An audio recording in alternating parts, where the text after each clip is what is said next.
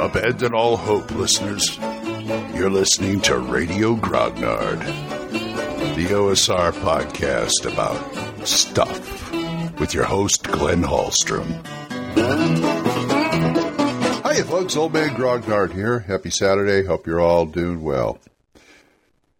Had a nice, last episode, if you haven't heard it, go listen to it. Nice conversation with Glenn Seal of Monkey Blood Design, all about his new Kickstarter for the great city of London, part of his Midderlands series, which is a great, great series. If you're not using it, you should pick it up and use it, or use it in your game, however you want to do. It's system neutral.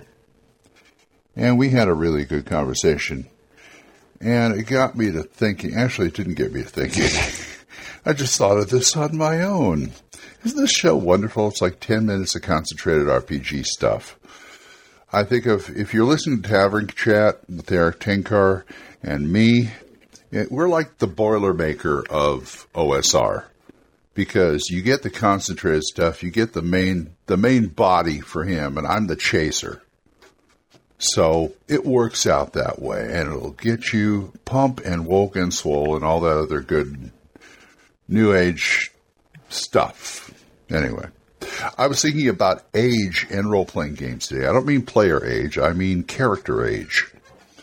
Now, I know I started with first edition AD&D, so you've got that age chart in there because Gary was very, how shall I say, anal retentive with that book because he wanted it for a specific reason, at least officially.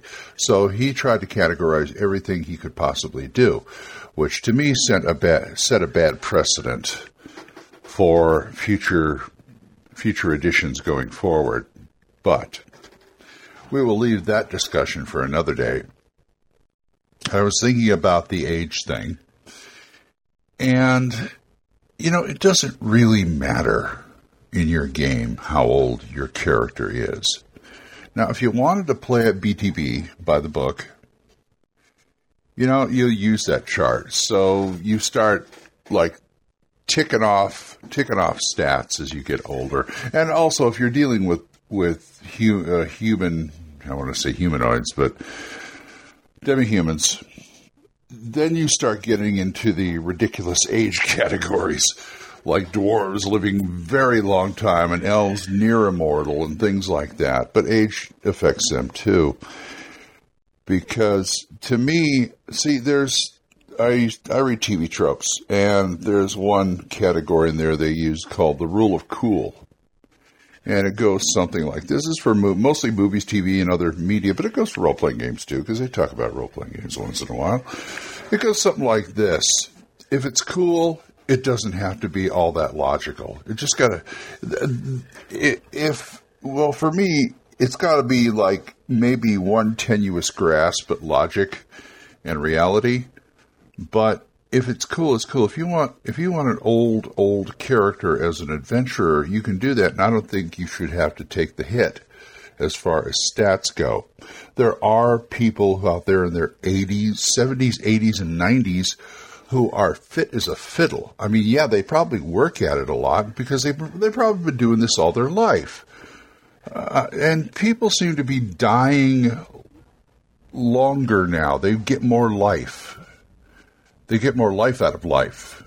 I see people like actors, other celebrities, and even regular people dying near or at or beyond the 100 mark. And so there's that. There's the people who do nutrition, people who do a lot of exercise. There are people out there who are in the elderly stage of their life who are really fit. Those are the kind of people who die suddenly, boom, from something. But they don't usually do this. Sometimes it's just, disease can waste you, yes.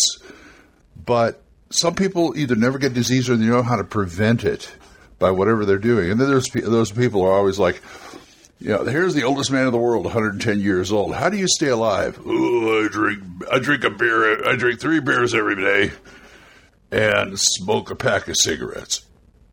That's my secret. Or some people are just like, I drink pure clear water all day. That's my secret. Or, something like that.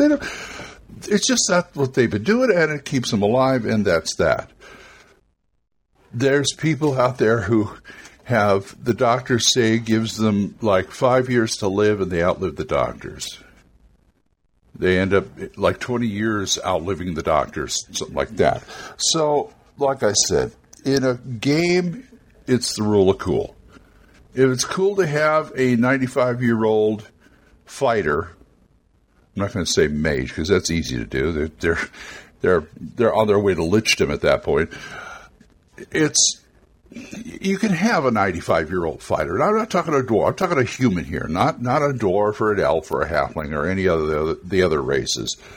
So you can have a 95-year-old fighter. I played a 65-year-old paladin before, and those kind of guys, I really don't advocate stat increase or decrease in these kind of role-playing games, class and level D&D type role-playing games, because that was one of the foundations. You get the stats you get, and unless there's magic involved or something, this is the stat you're going to die with.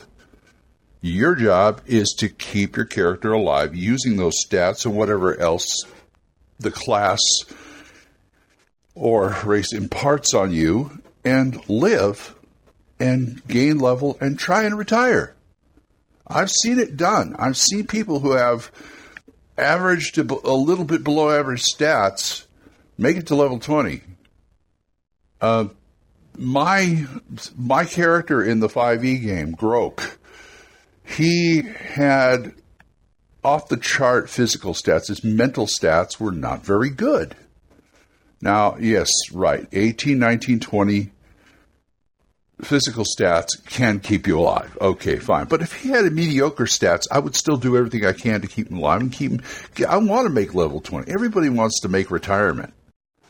And if you play smart and they get the breaks and they're lucky, they will get to that point. They will get to where they're actually a revered hero and they can retire and build their keep or whatever, or go tend a bar, own a bar or something like that. And that's entirely possible. So I would waive that whole chart. I would just take it on a character-by-character basis. Now, if you have a character whose plot point is he's senile or something like that, but still effective, now that's a role-playing thing. Now, I don't know if I've touched the stats or not. Probably not. I've also known for playing people who act stupid, who have average intelligence. They're just that way.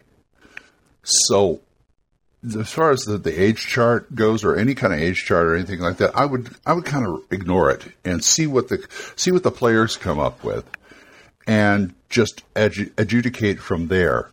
If they want to play forgetful or senile or any way they want to play, let them play it. Because if they have average, maybe a little bit above average, say like intelligence or wisdom, they can still use it. These are the characters who just are foolish. And they're foolish, scatterbrained, eccentric, whatever, what have you. But the stat is there.